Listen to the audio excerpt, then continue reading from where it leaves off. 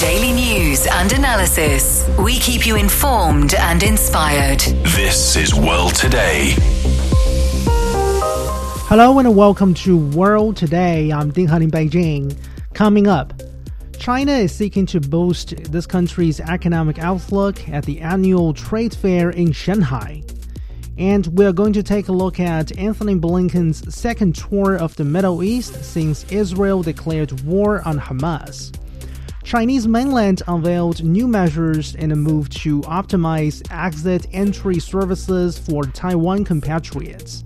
And U.S. officials and lawmakers expressed support for extension of a particular Africa trade program.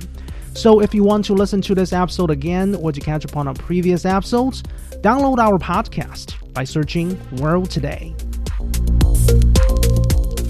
First up, China is committed to promoting high-level opening up and building an open world economy. Chinese President Xi Jinping gave the assurance in a message to the 6th edition of the China International Import Expo, which opened in Shanghai on Sunday.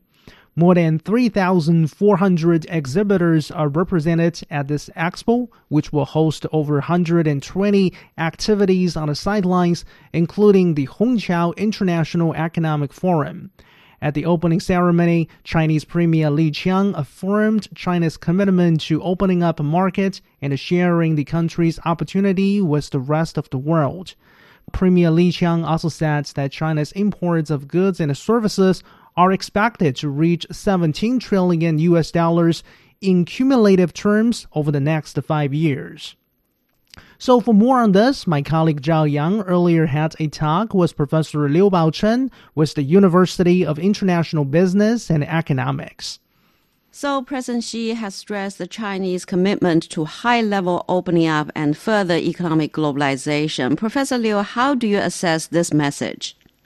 Well, this message has been time and again emphasized by the Chinese leadership since the Chinese open door policy, because we gradually and steadily opened our door to the outside world for trade and investment and technological cooperation. But this time it is also bears special importance in that globally we see there is a rising sentiment for protectionism, and also the global trade has been declining. And by the recent forecast of WTO, the world trade for this year shall dwindle from 1.7% growth rate to 0.8%. And the forecast is not really optimistic even for the next 2 years to come. So under this global backdrop, and China as the second largest economy and largest trader, it is there to provide more confidence and assurance for the world that China continues to serve as the locomotive for global growth and also promotion of trade and investment. And Premier Li Qiang has also reiterated the message of opening up in his speech at the opening ceremony of CIIE. He emphasized that China's huge market demand. So how do you think the Chinese market contribute to the global economic recovery? Well, China registered high growth in terms of the import and export for last year, and there has been some sort of decline due to the reshuffling of a global supply chain.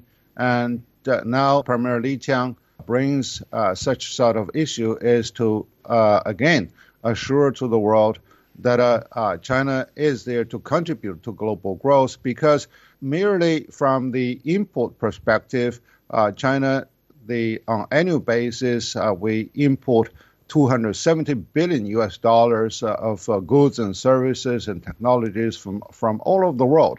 Well, this figure is almost identical to the entire GDP of France and higher than the GDP of Russia.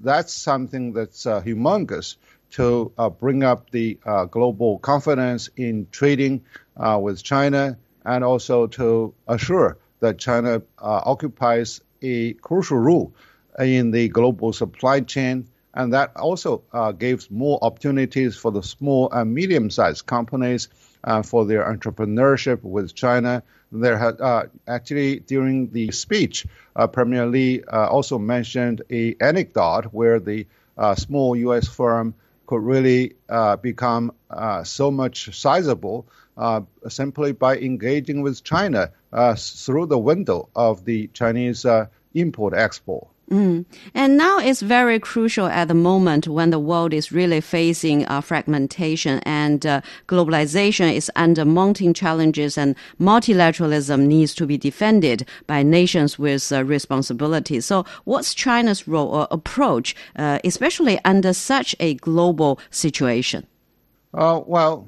China continued to open its door by providing facilitation for market entry to all the global investors and traders with the Chinese market. And therefore, for the last few years, we opened more of the special trade zones. And now we also are there to open the free port in Hainan Island. In the meantime, the Chinese customs, Chinese inspection organizations are also streamlining their procedures to facilitate the imports. More significantly, China is teaming up with more of the Asian countries for the regional comprehensive economic partnership. And we also seek the membership within the CPTPP, which is the Comprehensive Progressive Trans-Pacific Partnership. And China firmly defend the role of WTO, which is facing an impasse, but it is still important to bring the world together on a rule-based trading system. And then the Belt and Road Program is something that's the Chinese initiative, but shared by more and more countries to have a more fair and equitable trading system. We can see that more African countries, Central Asian countries, and even Latin American countries are showing high enthusiasm to participate in the Belt and Road Program. And hopefully this can also be more of the free trade agreements and investment protection agreements, double taxation agreements, so that we also have a more predictable and identified rules to play with. And this is the 6th edition of the China International Import-Expo, and this is also the first edition after the COVID pandemic. What are some of the major expectations from the business circle for this year's event? Well, there has been pent-up the passion to get engaged with China, and we noticed there's quite a surge. More than 3,000 companies are there, and also the nearly 70 countries also active participants, and there's also a forum going on. It's not only there to seek the Chinese market opportunities, but also to find a more holistic approach to getting engaged with the global partners for the Chinese companies.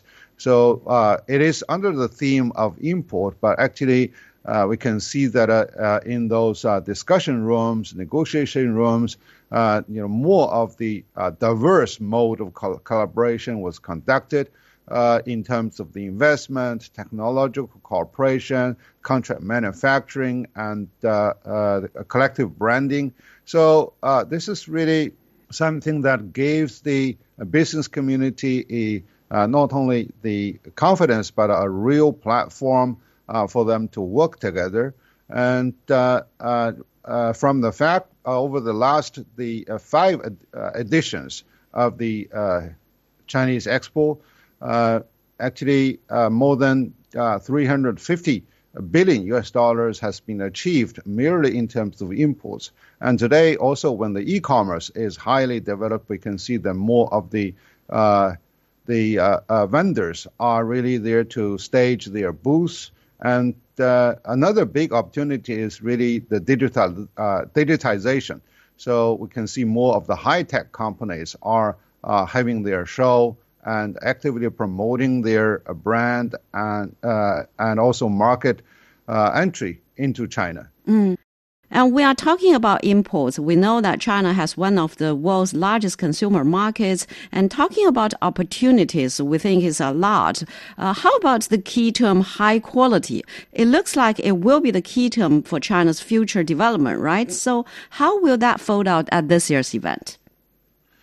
Well, high quality growth, it means that it's not only the economic figures and growth figures that determine the growth rate, but also we take a more balanced approach between economic growth versus the environmental quality versus the social governance, and also the people's welfare are really placed on top of the agenda.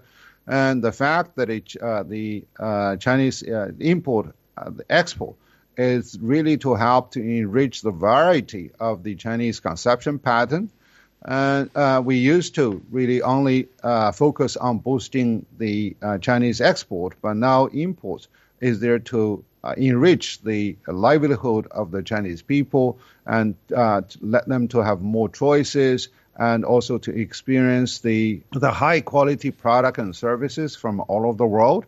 And now the institutional opening is really on the horizon, where China is getting more synchronized with the rest of the world, with the global norms and the global standard, and particularly in terms of quality control in the real trading practices.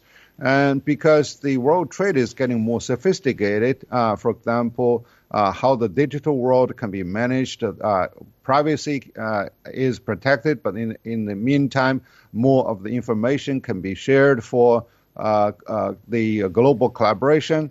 So these are really something that China is exploring its own way of engaging with the rest of the world on fair and equitable basis. But in the meantime, we follow more closely about the existing and effective rules of play for trade and investment. And the import-export is not only about trading or import some actual goods, but also about exchanging ideas on future business. For example, some of the executives from the multinational companies, they mentioned the importance of the continuation, at least for supply chain and the industrial value chain. So how can the CIIE help in this regard? CIIE is really now very sophisticated, where it is really composed of three components. We have the Nation Expo, we also have the Business Expo, and then we also have the forum. So within this forum, first the investors and traders are very much eager to listen to the updates of the Chinese policy.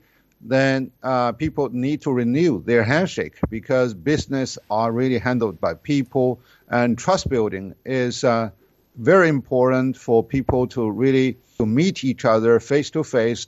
And then, through more of the discussion, the business opportunities can unfold with themselves. This is really a springboard and a platform for them to further engage and also deeply benefiting from collaboration along the entire supply chain. Professor Liu Baochen was the University of International Business and Economics, talking to my colleague Zhao Yang. You are listening to World Today. Stay tuned.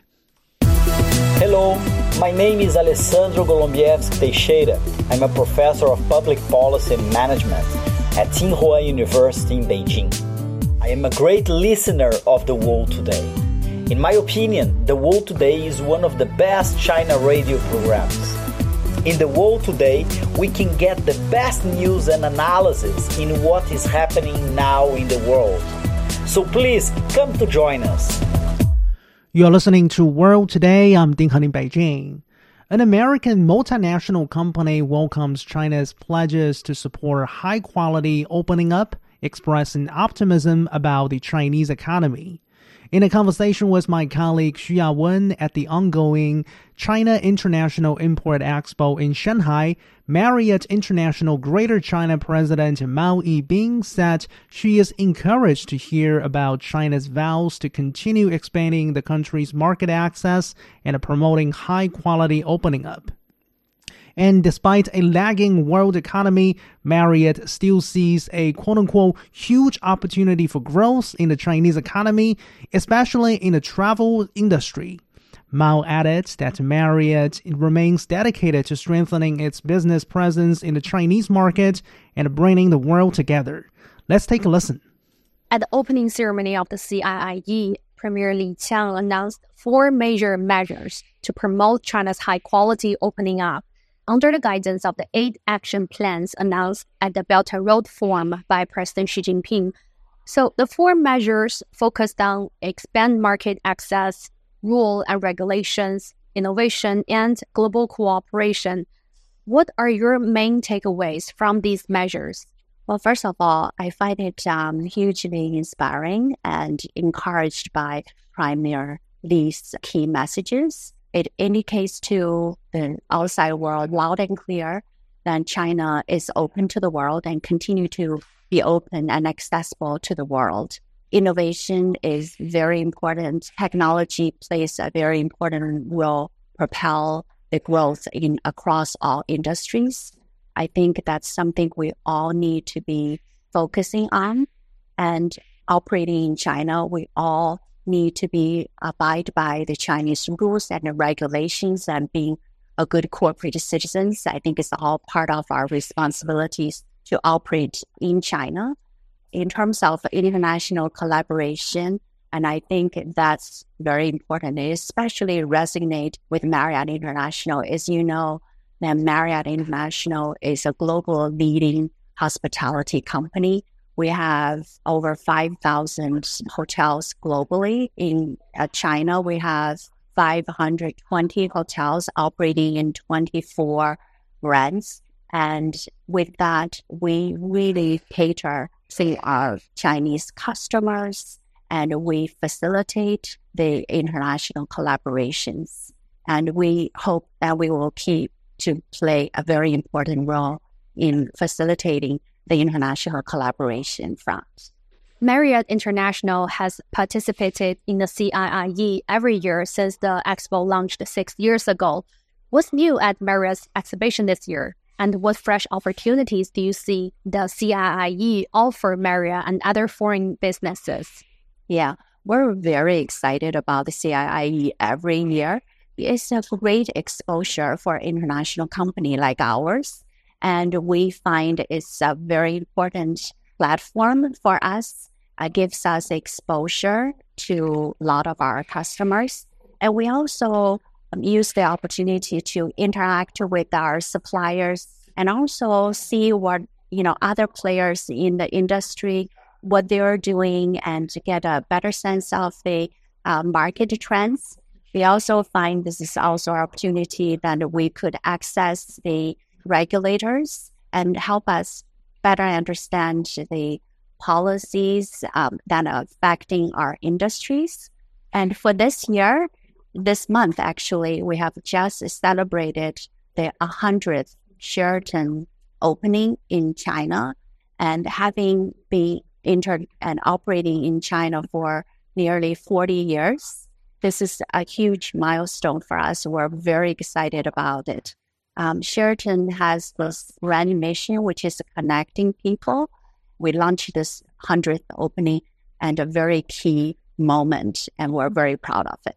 In June, Marriott opened its 500th hotel in China, marking a significant milestone after nearly 40 years of operation in the country. It also has plans to open more properties and increase investment in talent. So what factors drive Marriott's decision to strengthen its presence in the Chinese market? And how do you assess China's business environment from a perspective of a U.S. company? China is one of the most important market. It's also the second largest market outside the U.S. for Marriott International. We are and continue to be very committed to the growth in China. If you look at it, it's really a couple of reasons, right? Number one is that China is the second largest economy, is going to continue to grow. And many economists predict that Chinese GDP is going to continue to grow at a 5% and plus, maybe. And while the world economy is growing at 2+%.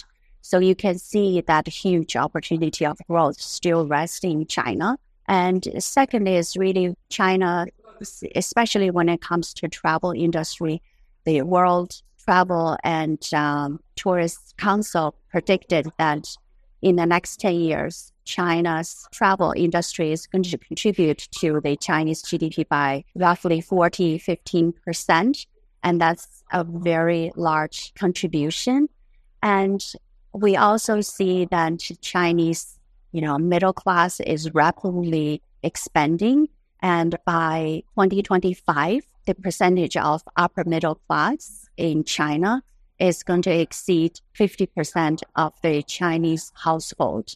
And that's roughly is going to be around 200 million households in that segment. So there is still a lot of opportunities of growth. Of course, the Chinese government continue to invest in infrastructure, building airports, continue to build high-speed railways, and that just expand the travel destinations for Chinese customers. So to enable to continue to ride the rapid growth, we feel that Marriott International is uniquely positioned to cater that travel demand of the Chinese customers. So we are very committed to China. We're very enthusiastic and optimistic about Chinese economy, especially the travel industry's growth. Let's talk about China's travel trend and its market potential. The new generation of travelers increasingly favors experiences and outdoor activities over sightseeing and landmark tours. What's driving this shift, and how do you assess the market potential of this new trend? There are a couple of factors contribute to that. One is the population gets wealthier. Travel becomes more of a priority for many people. You have the more disposable income to travel. And also after the 3 years pandemic, and I think make people realize travel is such a key of people's experience. So I think people prioritize travel experience. When it comes to travel itself, more and more people are becoming more health conscious. They also wanted to expose themselves to more nature. And also people are seeking this, more unique, individualized personal experience, right? We have many brands and we cater our Chinese customers' travel habits. So for many of our hotels, for example, we partner with local art museums and galleries to cater that experience. Coming from a background of knowing both China and U.S. very well, how important is it to maintain a stable China-U.S. relationship for the well-being of the people and for two countries' economic development? China is the second largest market outside the U.S. for Marriott International. And if you look at our China business in the entire Marriott, China constitutes, in terms of opened hotels, China constitutes about 10% of our entire opened hotels. When you look at the pipelines of Greater China, our pipeline hotels occupy about 19% of the entire pipeline hotels that are opening in the next few years. So China is a very key market for us. We'll continue to be very committed and continue to be in this market. We have been operating in China for 40 years. Although we're a global company, we're also a Chinese company. And all of our owners are Chinese. All of our associates who work for our companies are Chinese. And now about 90% of our customers are Chinese. So we're very committed to the Chinese market to bring the world together. Marriott International Greater China President Mao Yibing talking to my colleague Xu Yawen. More to come. Chinese mainland unveils new measures in a bid to optimize exit-entry services for compatriots from Taiwan. U.S. officials express support for the extension of an Africa-related trade program. You are listening to World Today. For more, you can follow us on X at CGTN Radio. We'll be back after a short break.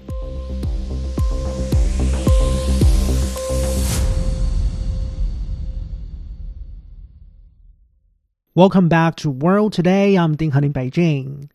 U.S. Secretary of State Antony Blinken says the Palestinian Authority could play a central role in any post-Hamas government in Gaza. Blinken made a remark in a meeting with Palestinian President Mahmoud Abbas in the occupied West Bank on Sunday.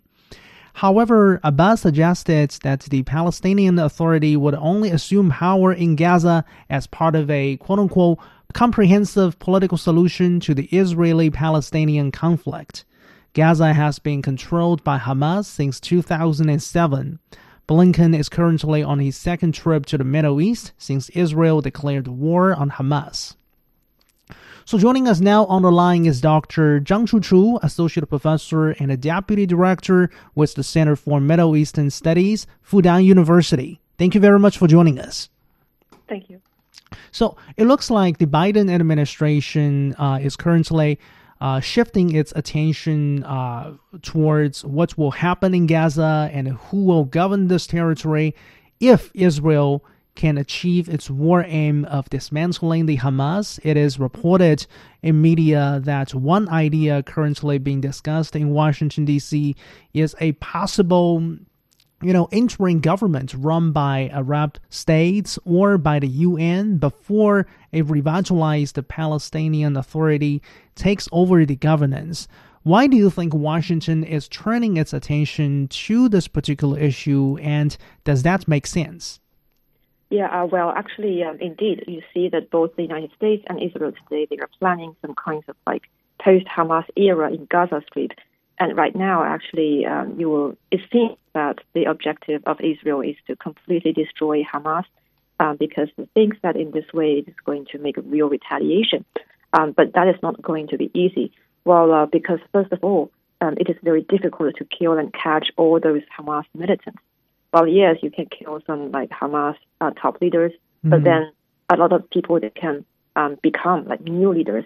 And another issue is that today, actually, Hamas has already become a label. So there can always be someone who are new militants and who label themselves as Hamas. So it's very hard to identify who is Hamas and who is not. And the second issue is that if there is an interim government, as you have mentioned, run by, let's say, Arab states or the United Nations, then it means that there is no real governor in the Gaza Strip. And actually, historical, empirical evidence in the Middle East shows that this is very likely to leave a big political vacuum in the era, which actually provides opportunities for new militant groups to rise. So Israel has vowed to crush Hamas, flatly ruling out even the possibility regarding a temporary ceasefire until all Israeli hostages are released by Hamas. And the United States, on the other hand, is also against a ceasefire, saying that would allow Hamas to regroup and then launch further attacks.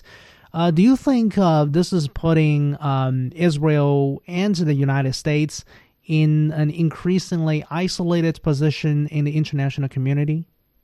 In fact, you see, a few days ago, there were 120 countries, and they were all in favor of the ceasefire resolution of the United Nations General Assembly. And this shows that Israel and the United States have not been widely supported right now in the international community regarding their positions toward the issue. And I would say that this is because the international community is very concerned with the humanitarian crisis in the Gaza Strip. Right now, you see that the civilians, they are forced to live in a terrible condition. And meanwhile, we also need to consider whether their positions are going to work. So what the international community is also very worried about is if you just keep escalating the conflict and humanitarian crisis, is it that in the end you are going to receive a real peace, or is it that it only leads to more hatred and more violence? So while opposing a ceasefire, on one hand, we understand the United States has actually, on the other hand, at least by Secretary of State Antony Blinken, he has proposed some sort of localized humanitarian pauses which would allow it, or which would make it easier to bring humanitarian aid into Gaza or help some of the foreign nationals stranded in Gaza Strip to leave that region or territory. Now, realistically speaking, do you think it is feasible to do that at a time when a ceasefire is not in place? Well, actually, the main idea of the so-called localized humanitarian forces basically means that we should stop hostilities for a limited period of time within a certain geographical space. And it's like within that period of time and in that specific space, okay, we can allow some like humanitarian aid to come into Gaza. But how is it going to work? I mean, after the local people, okay, let's say they receive some humanitarian aid, they will still need to distribute them to the people living in other places in the Gaza Strip. And how are you going to do that if there is not a real ceasefire in the whole region? And is it that you can ask, let's say, all the civilians to just come to this very limited space to get humanitarian aid? So you see a problem right now in Gaza Strip is that in the end, a lot of local residents, they will have to be driven to live in certain specific areas in Gaza Strip, and their living space will be greatly reduced. Yeah. So in a bigger picture sense, Dr. Zhang, we know that for weeks, Western and Arab diplomats have been warning that this Israel-Hamas conflict risks triggering a broader war in the region, and they are particularly concerned about Hezbollah.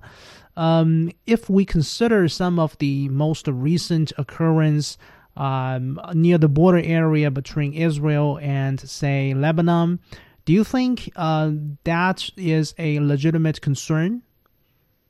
Yeah, okay. Right now, we all know that if, let's say, Israel-Hamas conflict risks triggers a broader war in the region, as you just mentioned, then it will become a real disaster because the international oil market will then experience drastic fluctuations, and also the Middle East will experience like widespread turmoil, and again, there will be a lot of like humanitarian crisis. But then the question is how to prevent it. And now we see, as you mentioned, that a lot of, the sentiment of like ethnic group conflicts, it has already been motivated in the region. We see a lot of people, they are protesting in the street against what is going on in the Gaza Strip. So right now, the situation is getting worse. And also, we have to note that for the United States, for instance, how are you going to, really stop it, or is it that you're going to escalate the issue? So currently, for example, the United States has already sent 2 aircraft carriers to the Eastern Mediterranean Sea. So right now, people are now wondering, like, what is the real purpose behind that? Yeah. Well, is it just for like protecting the American citizens in the region? So let's say, okay, if something really becomes really getting worse, then probably the United States is going to save their own citizens. And another theory is that, okay, we are just going to impose strategic deterrence towards the Middle Eastern countries surrounding Israel, so nobody is going to, keep attacking Israel, so then there's going to be a peace. But in fact, you can still achieve both objectives by just sending 1 aircraft carrier. So by this, I would mean that, okay, even if you just send 1 aircraft carrier, you can still protect your American citizens. And also it is enough to send strategic deterrence signal to the local actors. But when you send 2 of those, carriers, like aircraft carriers, then what do you mean? So it is going to cause a wide sense of insecurity among a lot of actors, no matter whether they are state actors or non-state actors in the region, which may lead to a deterioration of the situation. Thank you very much for joining us. That was Dr. Zhang Chuchu, Associate Professor and Deputy Director with the Center for Middle Eastern Studies, Fujian University. You are listening to World Today. Stay with us. Hello, I am Dr. Digby James Wren, a political analyst and international relations scholar specializing in China area studies. World Today offers unmatched in-depth perspectives on China's politics, economics, business, technology and society. World Today's team of reporters and contributors provides valuable information from all of the world's major economies. I hope you can join me on World Today for the very best insights and news from China, on China, and help to build a better understanding of China's role in the world today. You're listening to World Today. I'm Ding Han in Beijing. The Chinese mainland has unveiled a set of entry-exit policies for Taiwan compatriots. The policies include 10 specific measures to streamline Taiwan residents' travel pass application and make traveling from Taiwan to the coastal province of Fujian easier.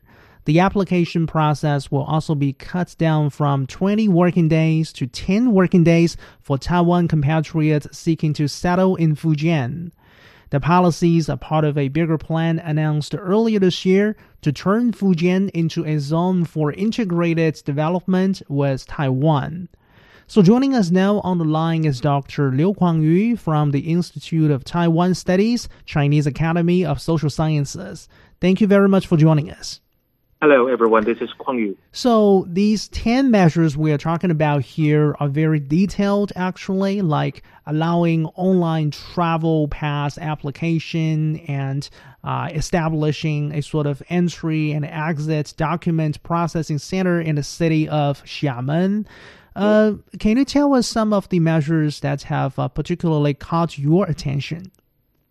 Yes, there are quite a lot of measures, as you mentioned. There are measures of facilitating the exchange of Taiwan compatriots, and there are measures facilitating the passage of personnel and ships from Fujian and from Taiwan.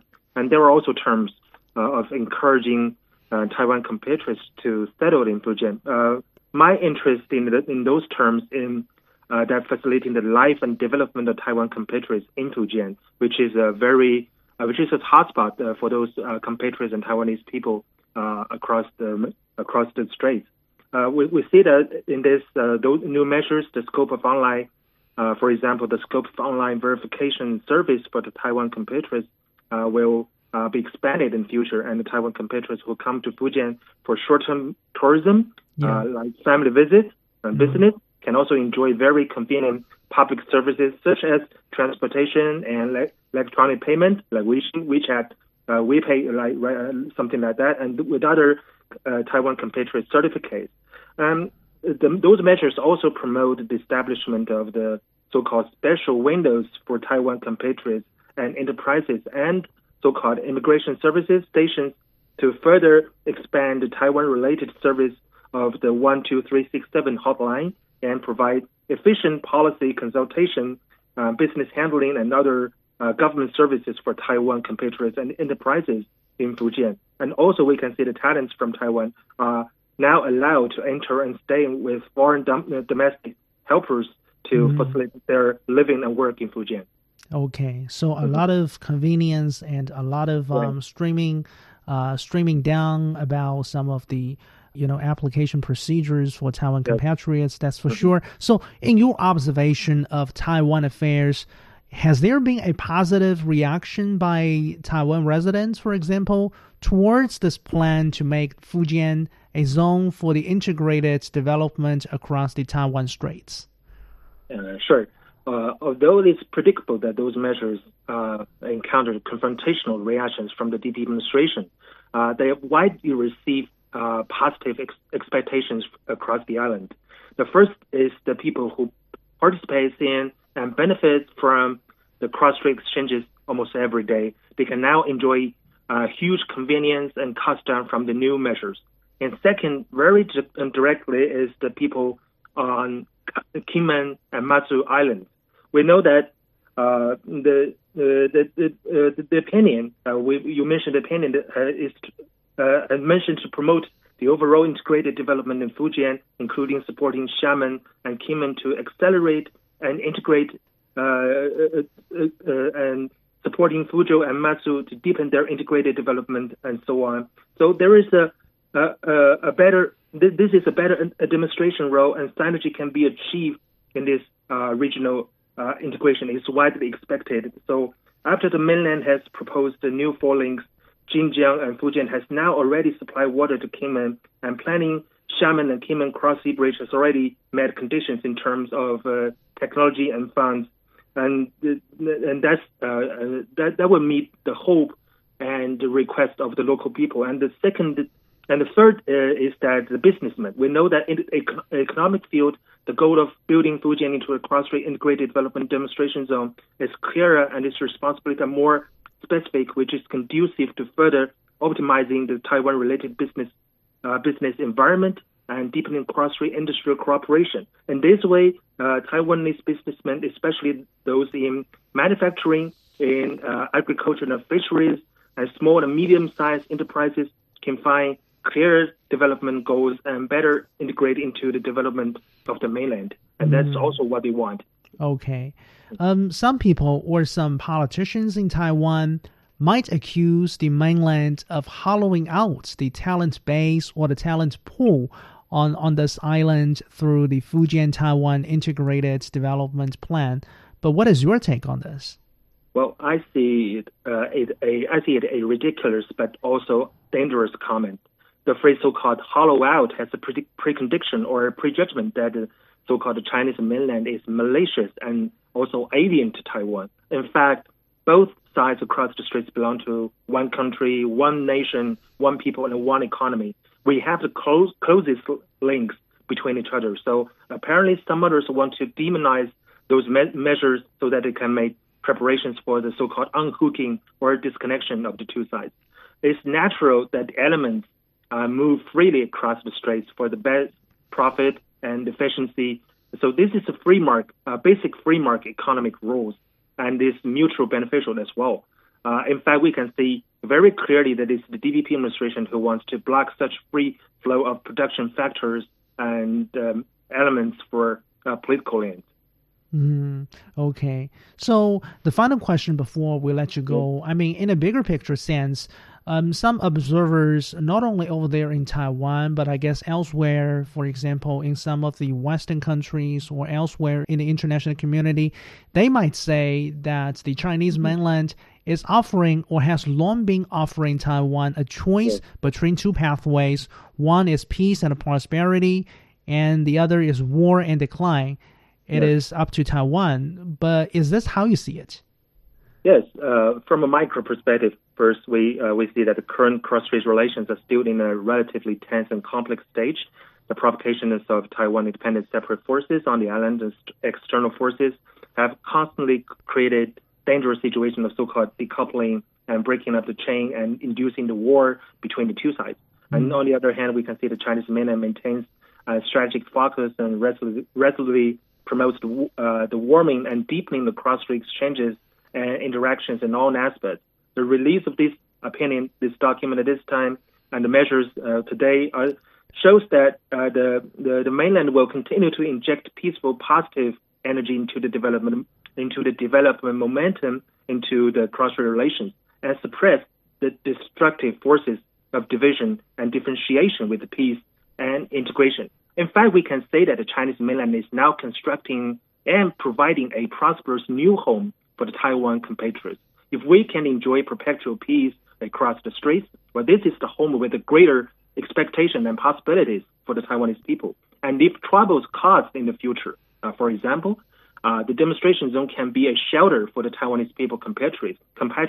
And that is why it's important we must clear the way for them to come and to work and to dwell in here, to purchase properties, to start business, and so on. Thank you very much. That was Dr. Liu Kuangyu with the Institute of Taiwan Studies, Chinese Academy of Social Sciences. We'll be back. Hi, I'm Einar Tangen, a political and economic analyst and senior fellow at the independent Taihe Institute. World Today is news without the hype and business commentary that is informed and up to date, presenting the facts and asking incisive questions. So, join us if you are someone who needs to know what is happening in China as it is happening. American officials and lawmakers have expressed support for the extension of a trade program between the U.S. and Africa. The African Growth and Opportunity Act is a U.S. legislation allowing sub-Saharan African countries duty-free access to U.S. markets if they meet certain conditions. It is currently slated to expire in September 2025. U.S. and African delegates have recently convened in South Africa for a forum surrounding this particular program.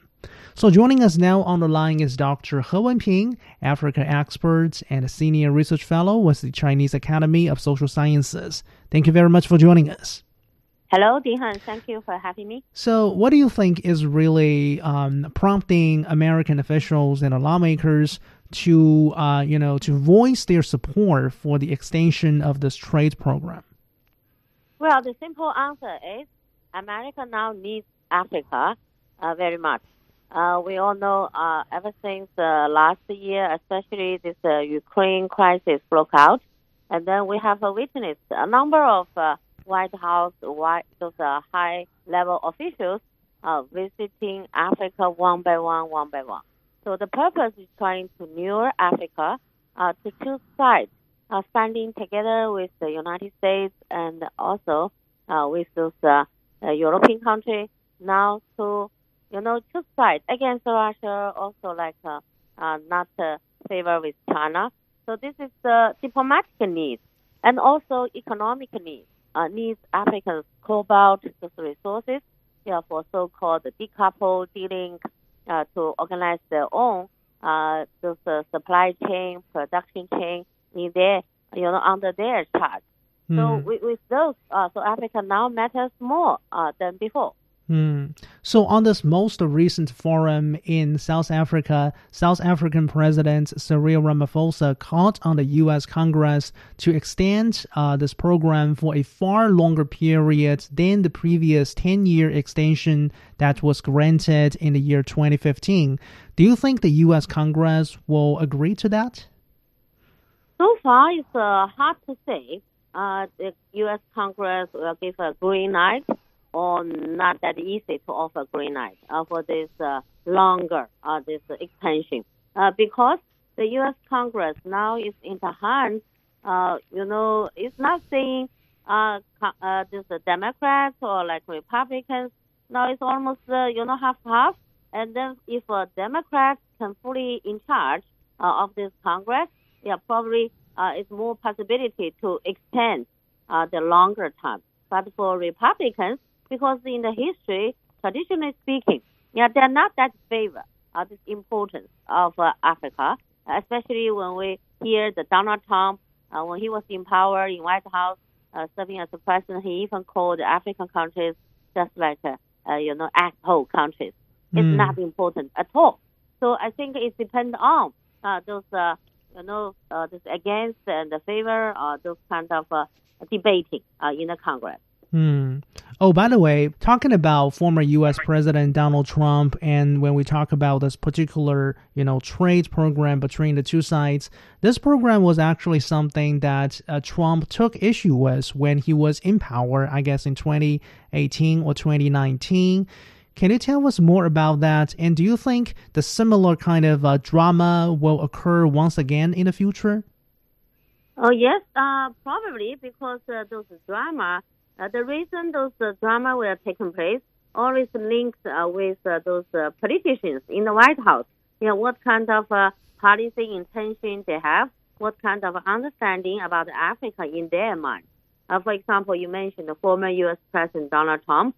We all know Trump is starting his career just a business person. So in his understanding about the global issue, so always follow the interest.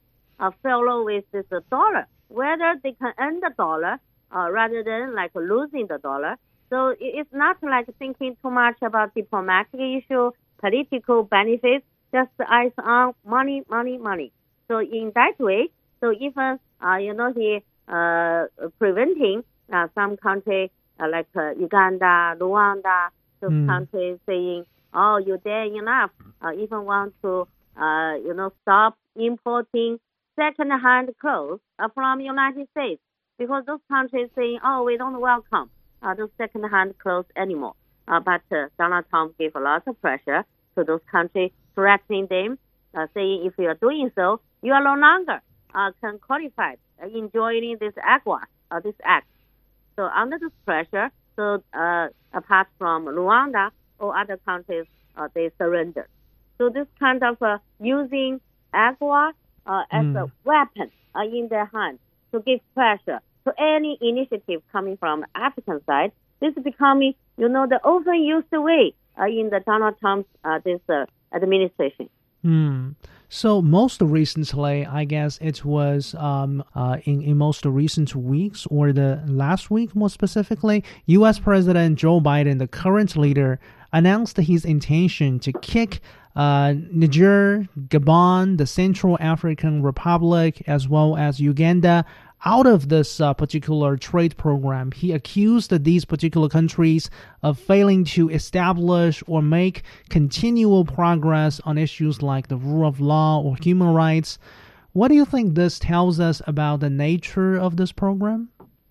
Yes, this recent move given by the Biden administration, once again shows there's no much difference between Biden, Democratic Party, or like Donald Trump, this Republican Party-dominated government, U.S. government.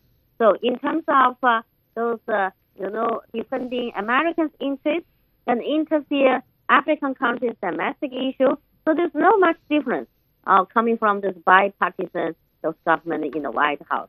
Actually, the AGUA by nature is as a weapon, like a bargaining chips in the U.S., using them as a leverage, and then can interfere African countries' domestic issue. For example, this time around, President Biden saying, okay, Niger, Gabon, CAR, and also Uganda, you're not qualified.